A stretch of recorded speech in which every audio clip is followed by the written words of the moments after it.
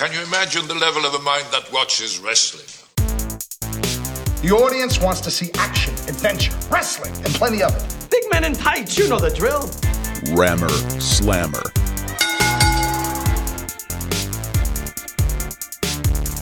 In the absence of John Studd and King Kong Bundy, how do you get yourself in this kind of a mess? A handicap match with Hillbilly Jim and Andre the Giant, two men facing three. Big John Studd, King Kong Bundy, and yourself. You aren't. Well, Nervous, aren't you? no, I'm not nervous. I just want to collect my thoughts and make sure everything I say is understood properly. Because it's obvious the World Wrestling Federation here doesn't listen to me, and they don't care about me. Yes, I am a gifted athlete and a wrestler, but I don't particularly care to wrestle, and they know that. The whole thing is between Andre and the Hillbilly and Studd and Bundy. And just because some goon at 7'4" and 500 pounds and some dumb hick from Mud Lick put their two heads together with an IQ of 10, they want me in the ring. They want to get their hands on Studd. They want to pick up that money for a slam. They want to get rid of Bundy because they're jealous of his size and massiveness. And they want to get rid of me because they're jealous of me. My whole life, everybody's been jealous of me. Everybody's been worried about me my whole life. They've done this to me. They've done this to me. Don't you call me Weasel either, pal. No, I didn't. I said you're paranoid. No, you called me Weasel and I heard you. I said you're trying to weasel out of this match. No, I didn't try to weasel out. I just don't want to have anything to do with this match. I want to sit down in that chair. I want to guide my men. I don't want to get in there. I don't want some guy 7'4" putting his dirty, filthy hands on me. I don't want some hillbilly putting his dirty farm hands on me. But I'm going to tell you what's going to happen. And you think it's a handicap because there's two of you. This has been Flanagan with Rammer Slammer, and by now everybody knows that the wrestling world lost Bobby the Brain Heenan, who many consider to be quite easily the greatest manager and perhaps even the greatest wrestling commentator of all time.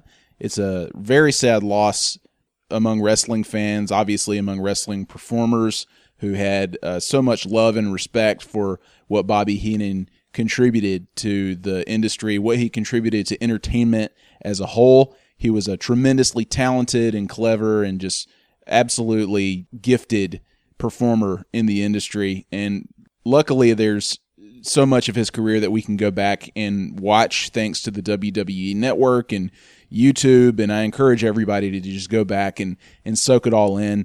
But we had a chance to talk with Conrad Thompson, co-host of Something to Wrestle with Bruce Pritchard and What Happened When with Tony Schiavone. We spoke briefly with him about the passing of Bobby Heenan.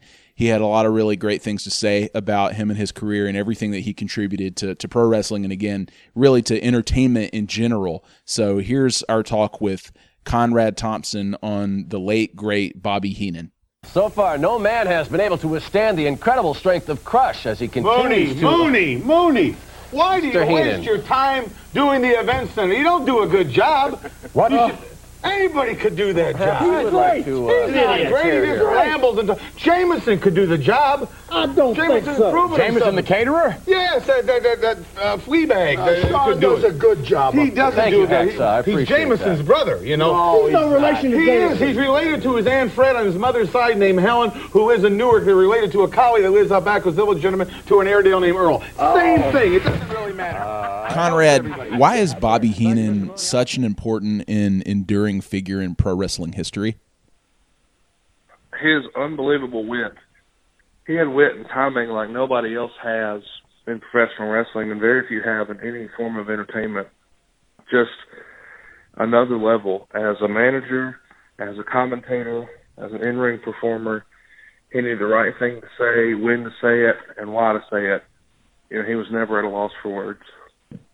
And so beyond the wit or including it, what always stood out to you personally about Heenan's work?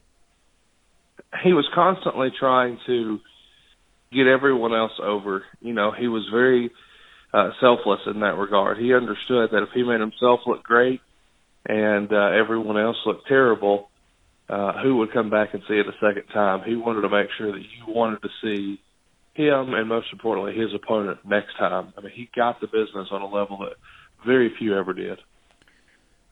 And tell me if you agree with this. I think it seems unfair to kind of box him into just pro wrestling in terms of his contributions to entertainment as a whole. It seemed like his talent was the kind that could kind of transcend the industry in which he worked. Would you agree with that? I think he was born too soon. If he was born a little later, he would be a prime candidate to have a late-night television show on network TV. You know, he is every bit as talented as some of the guys who entertain us on network television at 11 o'clock each night. And it's a shame that maybe because of his educational background, his background in pro wrestling, or just the timing within the entertainment industry at the time, he was never really afforded that opportunity. Well, and as widely celebrated as he obviously is by wrestling fans, is there anything about Bobby Heenan's career that you think goes underappreciated? Yeah, I think his wrestling career is something that a lot of people overlook. But what was great about Bobby Heenan, and I didn't learn this phrase until about 5 years ago, but he would wrestle like a manager and manage like a wrestler. And that happened once he was a manager. But once upon a time, you know, Bobby was all over the ring. You know, Bobby was the original Dolph Ziggler in his ability to sell and take crazy bumps and just really committing to making the other guy look phenomenal. And then as he transitioned into the manager mode, he sort of, you know, turned the hat around a little bit and then became a manager extraordinaire. And in that role, you're not supposed to wrestle like a wrestler. He wrestled like a manager, and I thought he did a phenomenal job at that. You go back and you see some of the highlight clips that people remember, you know, so fondly of Bobby now, and it's of, you know, the baby faces of the 80s and the World Wrestling Federation taking advantage of him, the Ultimate Warrior with the weasel suit and such. But you go back to old black and white films and you see Bobby as a wrestler, totally different. He had another gear. Is there a favorite promo or a moment that sticks out in particular for you? You know, I've loved so much of Bobby Heenan. You know, I loved him as a commentator in WCW. He had a line whenever they had Lucha Minis in the ring. He said it looked like a riot at a daycare, and I thought that was the funniest line I'd ever heard.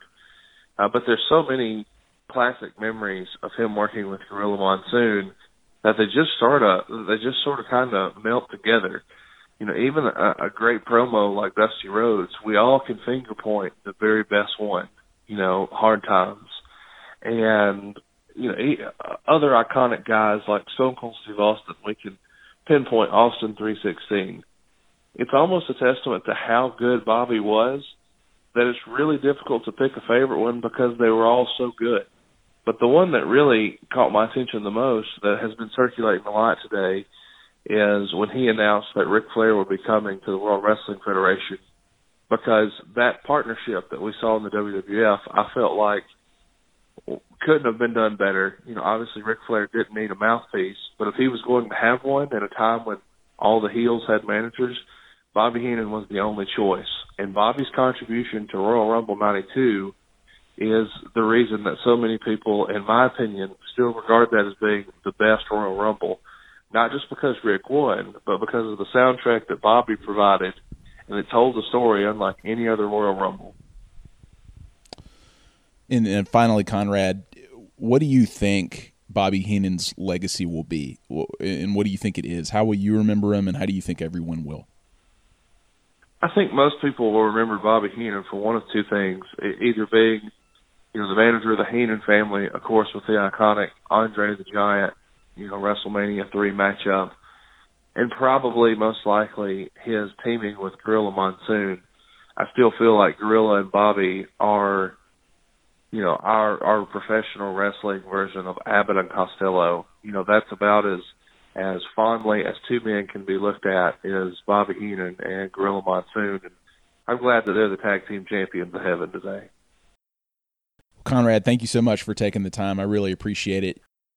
Thanks, man. You heard of the long arm of the law. The big boss man has the long hand of the law. That's what IRS told me. He can take more bribes from people that have parking trouble and ticketing here. You should never talk about anybody having their hand out. You of all people. Now, come on. Let me tell you what IRS told me. His IRS, he knows what he's talking about, does he? Huh? He's never lied to me. He helped me with my taxes. I bet he has. $280 last year I had to pay. With what you made last year? A little steep, I know what you're saying, but I got the right you up. You paid $280? That's a travesty. No. Someone should really look into that. No. Alfred Hayes? No. I think that's terrible. Okay. But then again, he's always like that. He's always telling fibs, lying. When do you ever tell the truth? You're a good-looking guy. What? Lied again, didn't I? Let's take you to action. You sure did. There you And go. loving the boss man and the warlord. Take a look at that. Rammer Slammer is produced and edited by Ben Flanagan for the Alabama Media Group and AL.com. Find us on iTunes and follow us on Twitter at Rammer Slammer. Thanks for listening.